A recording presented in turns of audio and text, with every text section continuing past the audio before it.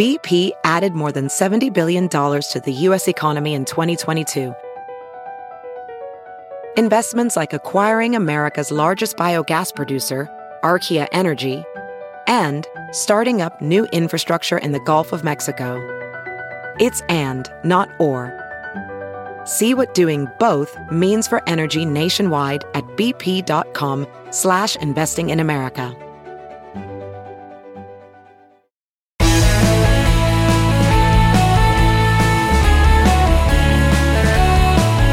Hello, friends. Welcome to the Bill Press Pod. It's Friday, November 5, about 8:30 a.m. in Washington, and it's been a wild week. I know you can't wait to hear what our guests on today's Roundtable have to say about it.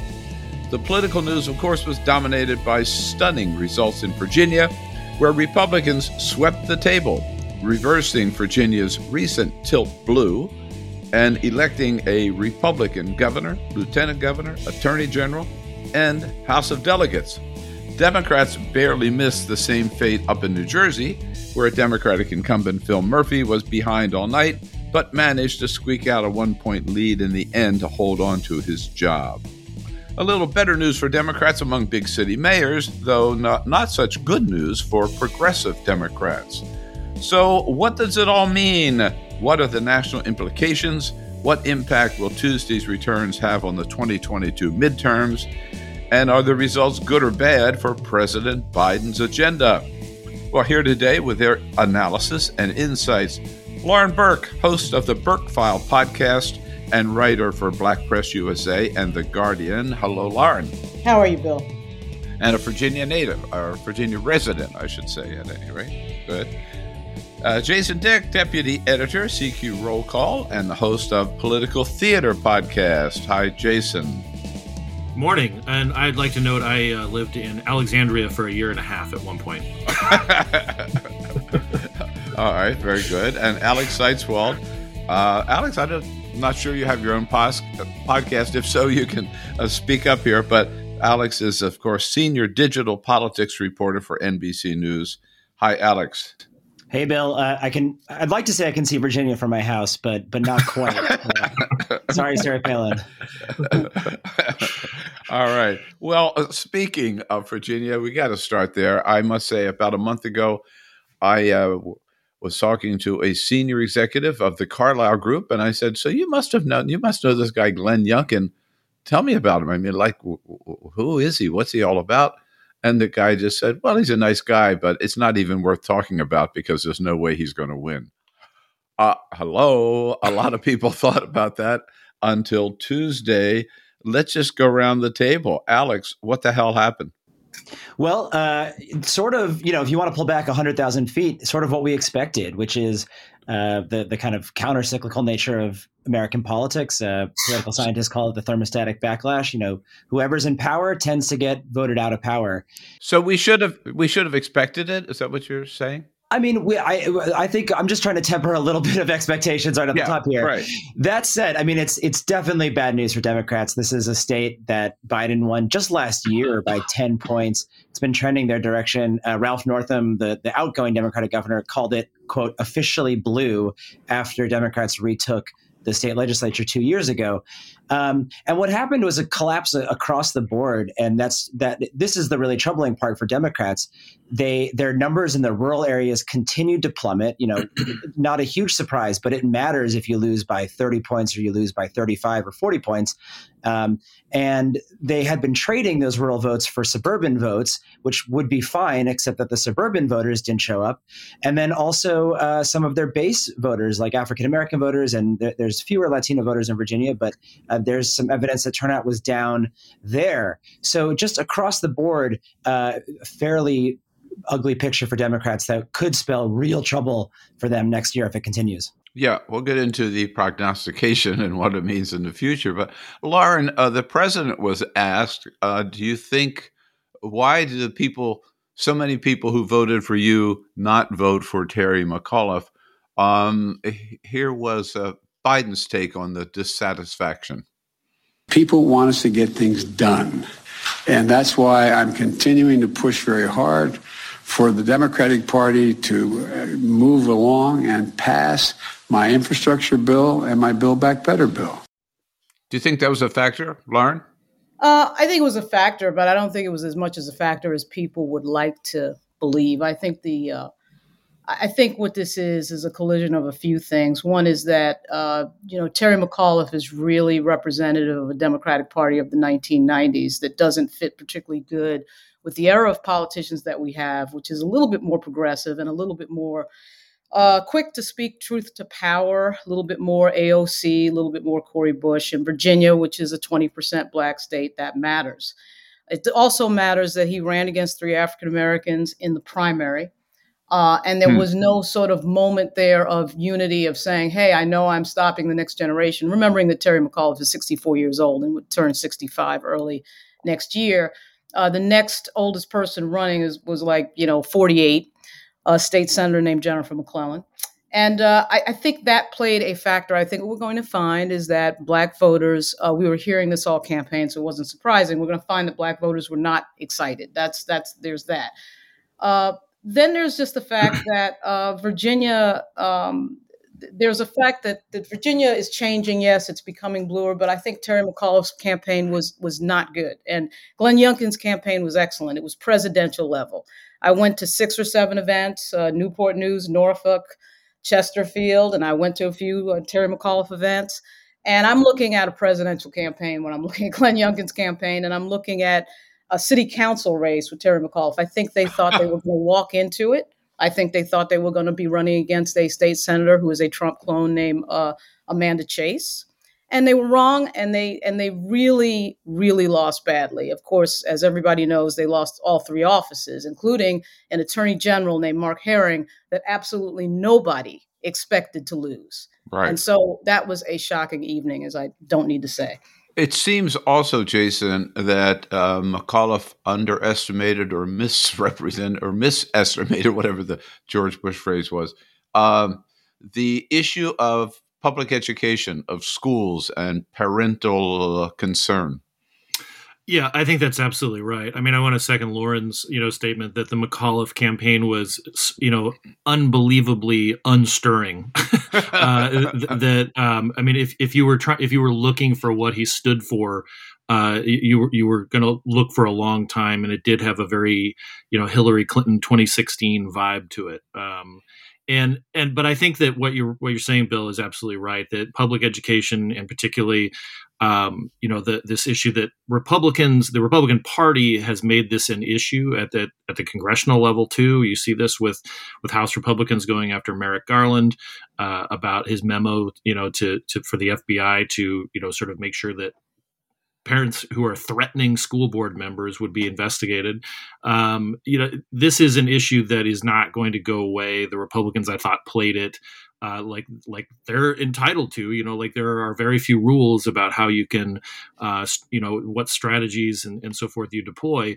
And McAuliffe had no answer for it. And I mean, I have some sympathy, for how complicated this kind of stuff can be, and how passionate, parents can be. I'm a former teacher myself. I've been, when I was teaching at the university level, I had a student have her parent call the university president about something that I had shown them in a class about the media. So I have some sympathy, but you have to be able to answer and countercharge if you want to survive in politics. And McAuliffe had really no answers. Was it fair, that some of his comments about curriculum were taken out of context? Well, in politics, yes, and you have to be able to answer it, and they had no answer for it. So, Alex, if there was a central theme to McAuliffe's campaign, and as a resident of Washington, I felt like I might as well have been living in Virginia, because all any of us saw for a month, right, were ads for Youngkin and McAuliffe. But from what I saw, the McAuliffe campaign, the central theme was Youngkin, Trump, right? They even put up signs in Virginia, phony signs, Youngkin, Trump. Trying to make Trump the boogeyman of 2021 didn't work, Alex. No, it didn't work at all. And I think that's because Glenn Youngkin refused to play the part. I think they had seen what just happened in California, where Gavin Newsom was faced with a similar issue in the recall of the base not being excited, resistance to people in power. But then the Republican opponent, Larry Elder, played the part perfectly. And he really, he was a 20-year record as a talk radio host. There was an enormous amount of information they could pull on. So it was easy to portray him as many Trump voters looked at Larry Elder's record, and they said, yeah, that guy is kind of Trumpy. But Glenn Youngkin did not fit the bill at all. He was fresh to politics. He spoke in this kind of MBA consultantese. He seemed like a nice guy. And I mean, even just, it's a small thing, but he would when he would talk to reporters, he would begin by thanking them for the job they're doing, thanking them for coming out and saying how important it is to have a free press in this country. Some buttering up of the refs, but also I think that was such a central part of Trump's message, beating up on the media. I think that was a strategically savvy move by the Youngkin campaign here. So it seemed like McAuliffe was hoping that Amanda Chase, as Lauren said, would win the Republican primary, but they just kept the same playbook that they were going to use against her to run against Glenn Youngkin when they didn't really talk about policy. They didn't talk about very much about what McAuliffe had done when he was governor himself. After all, he had held his job before. And they didn't use the kind of obvious thing there, which was Youngkin was a private equity guy.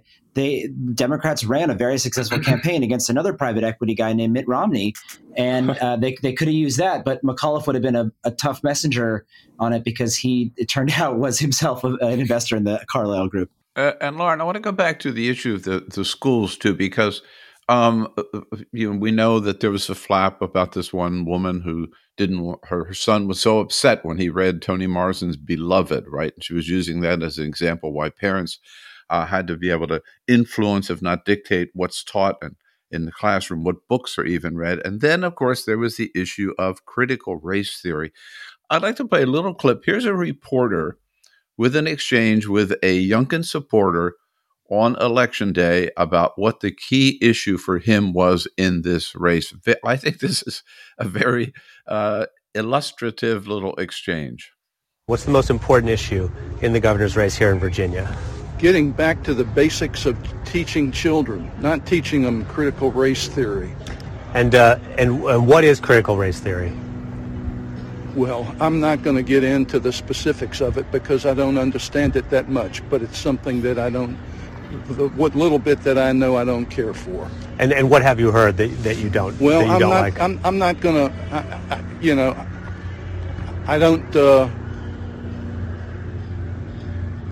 don't have that much knowledge on it, but It's something that I don't care for. With all of that ignorance, nevertheless, Lauren, it became a powerful issue. Right. Well, I mean, the Youngkin campaign and the Republican Party writ large are just very good at messaging shorthand. And this is what I mean by when I say that McAuliffe was running a 1990 style campaign with regard to his communications. I mean, when we talk about critical race theory, and Terry McAuliffe said over and over again that it's not taught in Virginia, he is technically correct. We understand that. They're not teaching some, law class in K through 12 in Virginia. What the Republicans are talking about is diversity and equity issues. They're talking about wokeism. They're talking about something else. And so when Glenn Youngkin went up there and said, I'm going to stop critical race theory, they know the shorthand of what he's talking about. And everybody else in the media and the McAuliffe campaign are talking about something else, thinking that matters. Well, what matters is what influences the voters, right? Yeah. So they totally, missed that and allowed the Youngkin campaign to beat up on them for 3 and 4 weeks over that, and McAuliffe's gaffe at the Nova Chamber of Commerce debate with regard to parents not being involved in schools. Again, right. He's technically correct that parents are not to be walking into the library of school and taking Beloved off the shelf. We all understand that. But what we're talking about is just basic communications. And what people hear when they hear a politician say that they should not be involved in their kids' schooling, is that's what they hear. So the Democratic Party needs to get real about 2021 messaging and the digital era that we live in. And this campaign was a perfect example of why the Democratic Party keeps failing on messaging, even though their issues are more popular to the American people. And even though we have a Republican Party, that it was led by somebody whose supporters attacked the Capitol on January 6th, and still they're behind in messaging. Terry, or Jason, I'm sorry. One, Terry McAuliffe, he's not here. Jason, one thing that Terry said, which rang true with me, and maybe it shows that I'm a practitioner of a different kind of politics.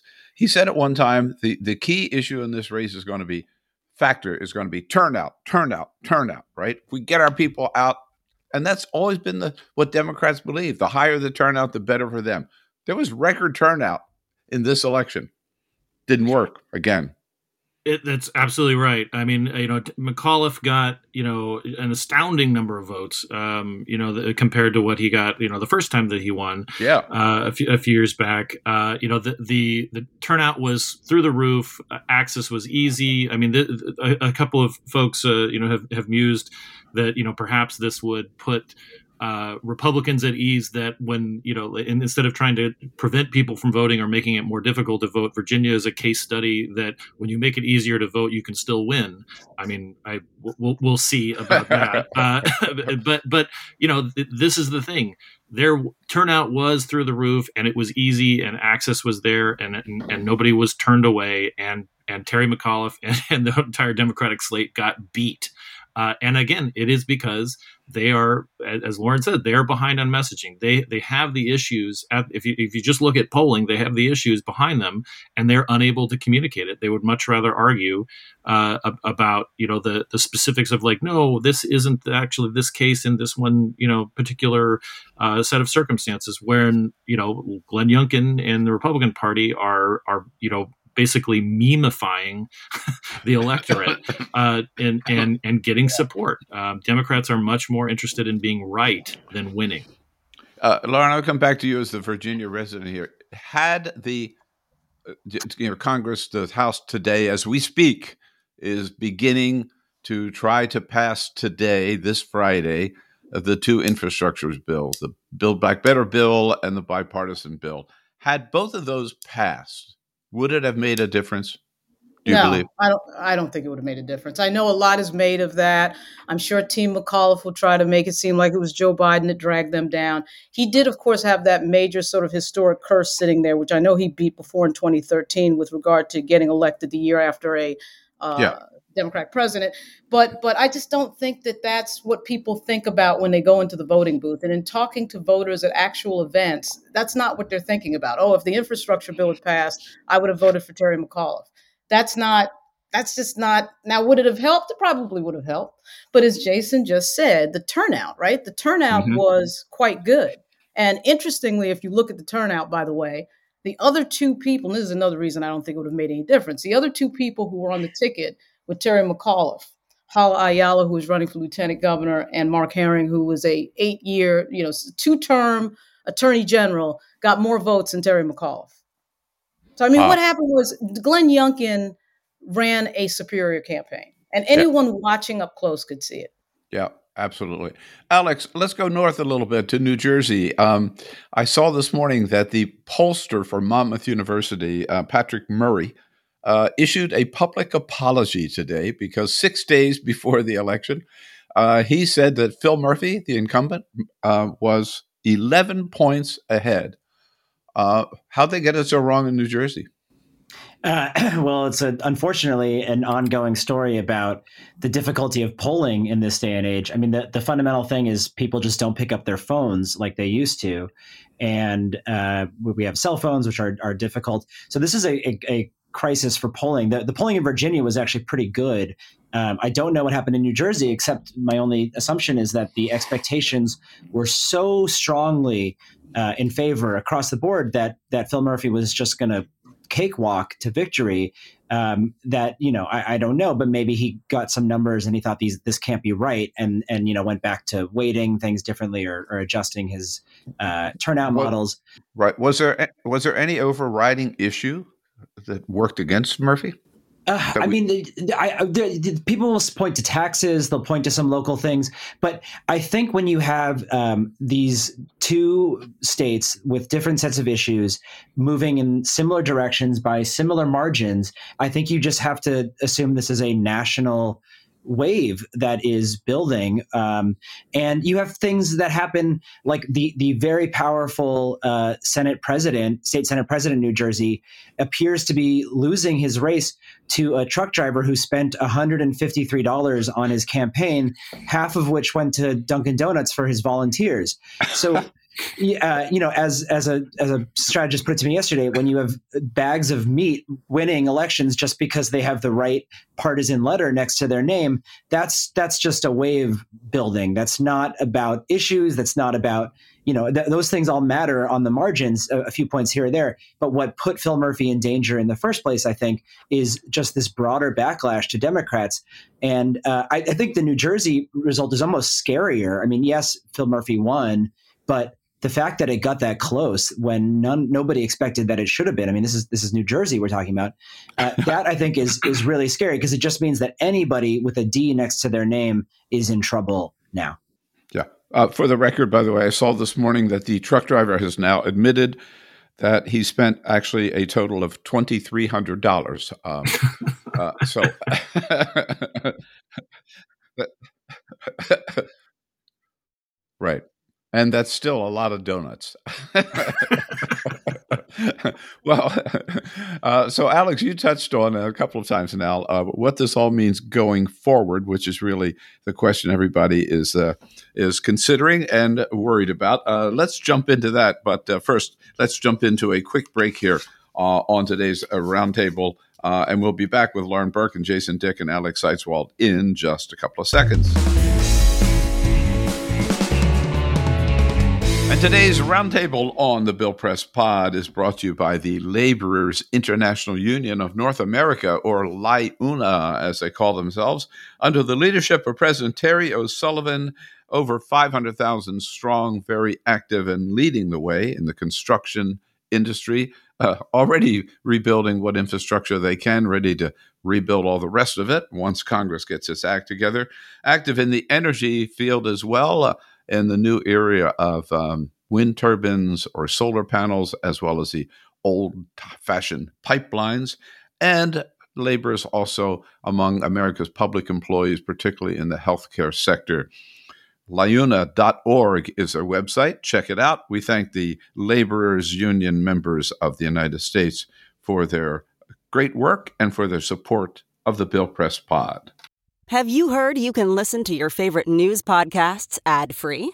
Good news. With Amazon Music, you have access to the largest catalog of ad-free top podcasts included with your Prime membership. To start listening, download the Amazon Music app for free or go to amazon.com/ad-free news podcasts. That's amazon.com/ad-free news podcasts to catch up on the latest episodes without the ads. Hey, it's Kaylee Cuoco for Priceline. Ready to go to your happy place for a happy price? Well, why didn't you say so? Just download the Priceline app right now and save up to 60% on hotels. So whether it's Cousin Kevin's Kazoo Concert in Kansas City, go Kevin, or Becky's Bachelorette Bash in Bermuda, you never have to miss a trip ever again. So download the Priceline app today. Your savings are waiting. Go to your happy place for a happy price. Go to your happy price, Priceline. As you write your life story, you're far from finished. Are you looking to close the book on your job? Maybe turn a page in your career? Be continued at the Georgetown University School of Continuing Studies. Our professional master's degrees and certificates are designed to meet you where you are and take you where you want to go. At Georgetown SCS, the learning never stops, and neither do you. Write your next chapter. Be continued at scs.georgetown.edu/podcast.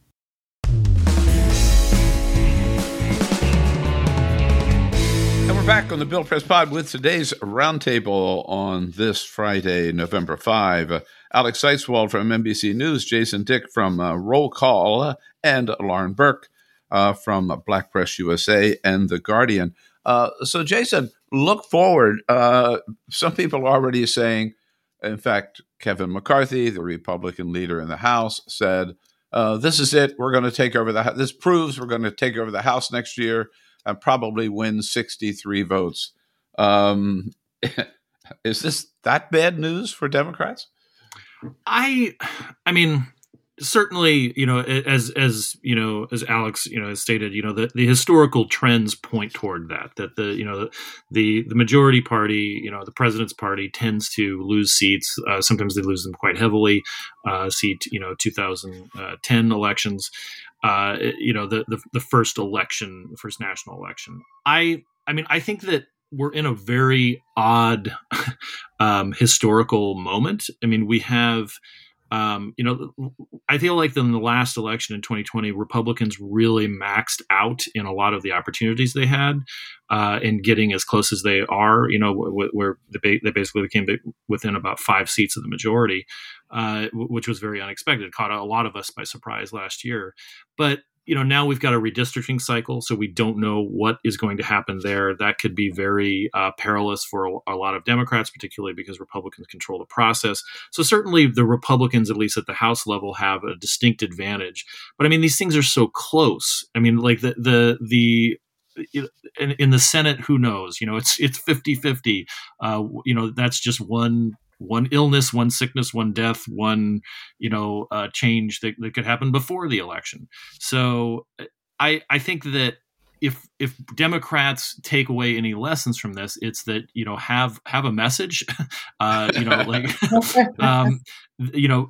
on something, and I think that one thing that is going to be a little different this time around with the elections as opposed to the Obamacare situation in 2010 is that if Democrats are able to pass both of these, big bills, and it looks like at least the bipartisan infrastructure bill will pass today and head its way to the president, and then eventually get something along the lines of the package that they have on the Build Back Better, which would include paid family leave, the ability of Medicare to negotiate on some drug prices and so forth. They're not going to run away from that. I mean, like they ran away, in a hurry from the Affordable Care Act, even though, a lot of it has become a very popular law. I don't see them running away from these kind of popular programs, and so that's going to be really distinct. And also, if the pandemic is on the wane, it continues to be on the wane, that creates an entirely new situation too. The Bureau of Labor Statistics today, it was a much better jobs report. So I just think we're in a weird situation. It's hard to tell. It's going to be close regardless, though. Right. Speaking of the jobs report, it is 531,000 new jobs for the month of October. So, Lauren, picking up on that, if in fact they get these two built, well, let's just put it this way. The midterms are a year away. I mean, that is a lifetime in politics. So there is, not saying that they will, but there is time for Democrats to turn this around, isn't there? Yeah, there is. There definitely is. I mean, I have a sense definitely sitting here that Alex is going to be right, and this thing is going to be what it is next year.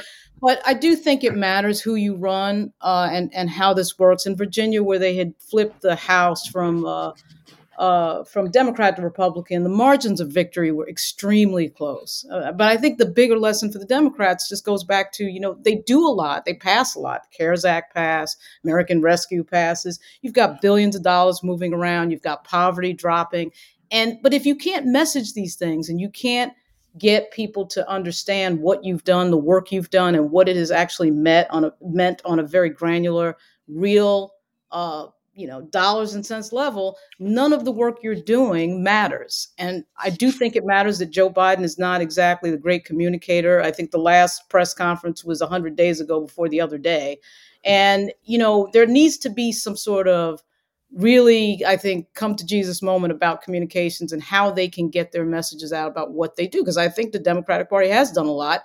And the Republicans, frankly, have become a party that has gone away from policy and is just sort of, doing messaging around Trump and, having Trump come back, not really doing anything and yet getting away with it because they're just so much better at messaging. So I don't know. Obviously, no one knows what's going to happen next year. But to your point, it is so far away that you never know what can happen, as we learned on Tuesday night.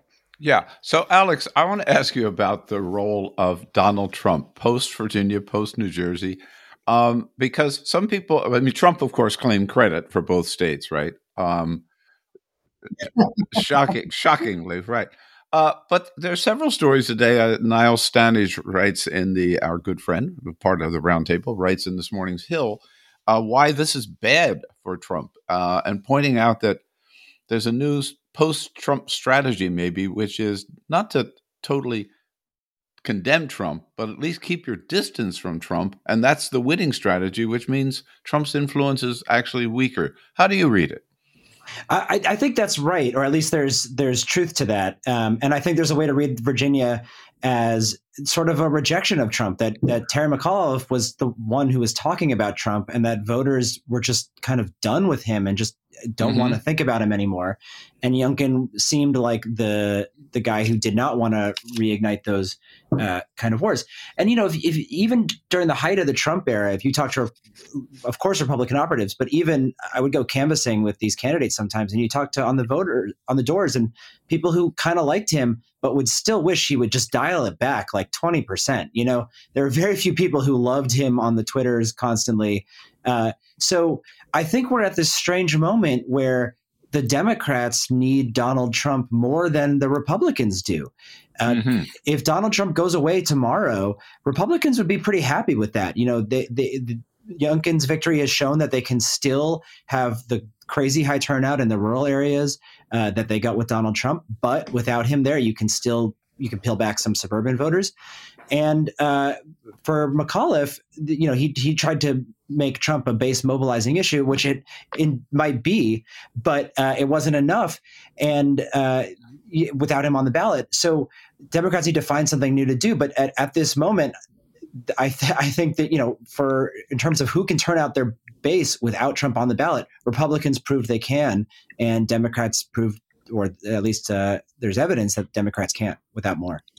There's also evidence, Jason, that Trump is not going away. Yesterday at Mar-a-Lago, there was a gathering of what was called the Trump government in exile.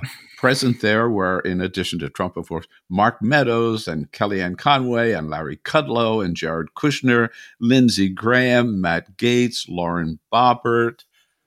Jason, he's running. Oh, I don't think that there's any doubt. I mean, I would be surprised if he does not run. But he, I am shocked at how well behaved he was, so to speak, in this last election.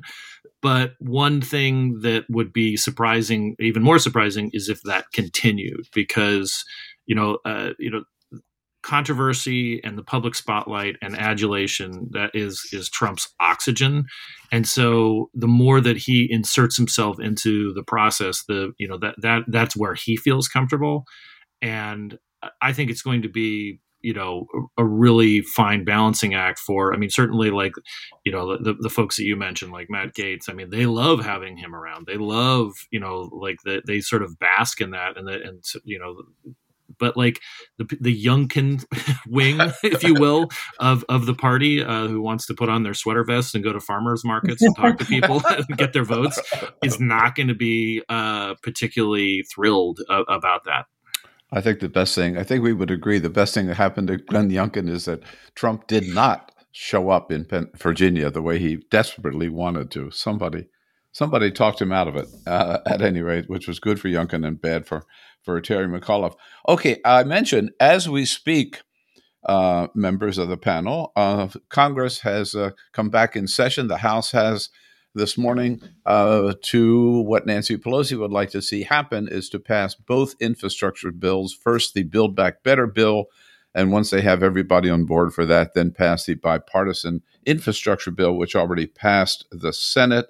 Look, we don't know what's going to happen, but how important is this in terms of what we've been talking about, Joe Biden's agenda and Democrats getting their act together? Lauren?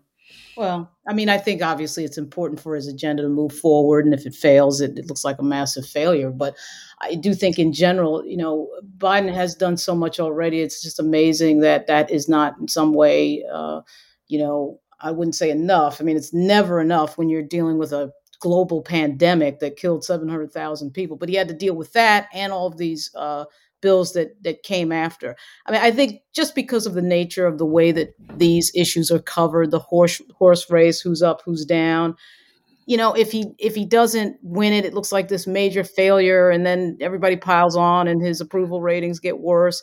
It's important. I mean, you can't argue it's not important, but I sometimes wonder, in the grand scheme of a 4-year presidency, exactly how important. And going into 2022, obviously they want it to be a positive thing that they've done all of these big, bills and gotten the pass. But I don't know. It's hard to tell how much real people, really sort of see these things in the same way that we see them inside the Beltway. As I suspect that they don't necessarily see them in the same way unless these things really impact their lives. And that's obviously a complicated question. So, Jason, you're covering the Hill every day.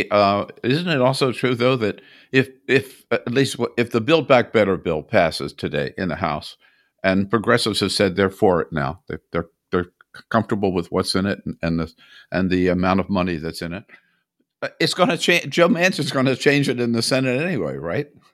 It seems that way. I mean, I think that something sort of changed in the last week where progressives were, perhaps sensing that if they didn't do this now, they may not have a chance at all. And again, just one small part of, not small, but one part of the Build Back Better bill, the paid leave, paid medical and family leave, 4 weeks.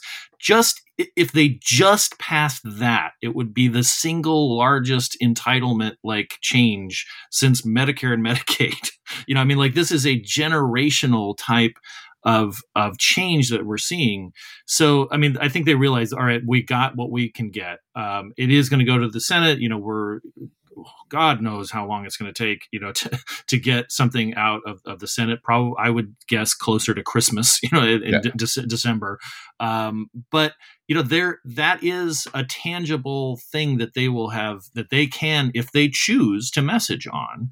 Right. It is a big deal, and even if it comes down in size, which it invariably will be altered, then it's still a big advancement of their own agenda that they can run on. And also the bipartisan infrastructure bill is nothing to sneeze at either. This is almost $1 trillion. Right. So that's going to be on its way to the president soon. Right. So these are big, this is big stuff. We've been sort of enamored with the sausage making, but these are huge things that are about to happen. These are big things that deliver for working class Americans. Congressman Tim Ryan, who of course is running for Senate in Ohio, made a pretty passionate speech on the House floor the other day. Alex, let's listen up. Tim Ryan. This bill is about how do we get money in the pockets of people. Universal preschool, that's 1 year less of child care that a family has to pay. That's money in their pockets. Capping child care at 7% of your income. That's money in your pockets. Helping seniors with glasses or hearing aids. That's money in their pockets. A tax cut, finally, for working people, not for the top 1%, but for families. That's money in their pockets. So, Alex, here's what gets me. Democrats are for all of those things. The Republicans have unanimously, every last one of them, opposed that bill, no matter what's in it, no matter how big it is. Why are we paying so much attention to the infighting among Democrats and not pointing out the Republicans are just not even participating, right? Not even debating it, not even willing to vote for anything? It's a good question. I think two thoughts on that. One is it's sort of the nature of the news media, and I often say this to people who complain that 3 out of the 4 letters of the word news are new. So there's always going to be, an emphasis on what's new and what's happening in the moment. And that's that Democrats are not fighting. And it's sort of taken for granted that Republicans are opposed to all of this. But I do think the Democratic Party has not done a great job of talking about what's actually in this thing. It's all been about the top line and about the process. And, I follow this stuff pretty closely for a living, and I have had trouble keeping track of the ins and outs of where everything is going. Bingo. We all have. Yes. Yeah. And it's, I mean, even what to call it is a challenge, because it's like it started as an infrastructure bill, but now there's childcare and healthcare, and it's a human infrastructure. But so that's why with this Build Back Better, because it really is just the Biden agenda. It's just a vehicle to stuff full of all of these different programs that don't necessarily have a lot to do with each other. All are important and big, that are all getting in there. So that is a messaging challenge, I think, for Democrats, but obviously more important to get the policy passed and then, figure out how to message it later. The second thought, which is, I think, speaks to a lot of what we've been talking about this morning, is I think Republicans have gotten better at realizing that politics these days is as much about a lifestyle brand almost as anything else. It's what kind of person you are. We've sorted ourselves so cleanly into these partisan tribes where what kind of music you listen to, where you live, what kind of clothes you wear, what kind of car you drive, even whether you buy Goya beans or not, is all sorted into these partisan lines. So I think Republicans have realized that you don't actually have to do that much as long as you just keep the messaging like, I'm your kind of person, I'm a good kind of person. Then the actual policy, which is supposedly what this is all about, is kind of become secondary. Yeah, alas, I would add, but cannot disagree. Great panel, guys, and great insights into this week and what happened and what it all means. Thanks to Lauren Burke, thanks to Jason Dick, and thanks to Alex Seitzwald. But before you go, of course, I'm always curious about the one story of the week that captured your attention above all else, at least made you stop and think or laugh or cry. Where do we start? Lauren, what caught you? What got you? Yes, I'm going to give a shout out to two reporters at the Virginia Mercury, Graham Muma and Ned Oliver, who have been writing about two state senators who are going to be very powerful in Virginia. That would be Joe Morrissey.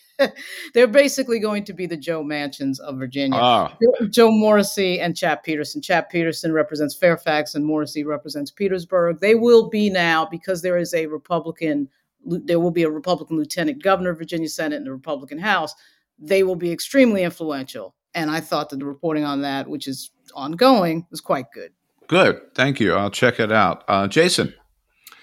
I went full literary dork in my in my readings this week. Do tell.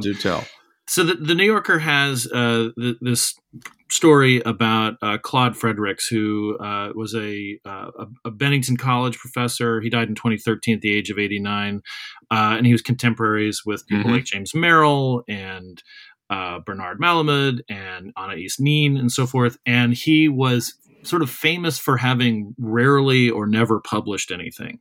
But he did keep a diary, and the Getty Museum in Los Angeles has acquired almost all of it. It runs 65,000 pages. And this poor writer at the New Yorker has kind of closely read about 5,000 pages of it and then done sort of a deep dive into Frederick's life. And it's just kind of fascinating. I mean, as I was reading this story, I was thinking of the Charlie Kaufman movie Synecdoche, New York, where he constructs a life-size,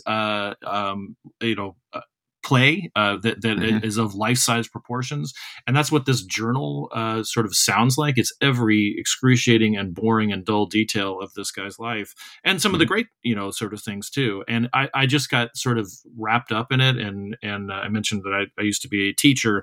It made me feel like an academic again, and also made me grateful that I'm not an academic anymore. Well, that story, I must admit, is right on my desk, and I want to get to it after I finish the story before it in this week's New Yorker about the teams of migrant workers who chase big storms and clean up after big storms. Very interesting article as well. So, Alex, literary or political, or where'd you end up? On an issue that I try not to talk about in public because it's so divisive, but a fascinating story by Mark Tracy in the New York Times Magazine called "Inside the Unraveling of American Zionism," about how newer generation of American Jews, mostly on the left, have this complicated relationship with Israel that is different from older generations, and how it's creating this really kind of interesting crossroads and crisis point in a long way for American Jewish institutions and really the future of American-Israeli relations. Wow. Yeah, that's powerful stuff.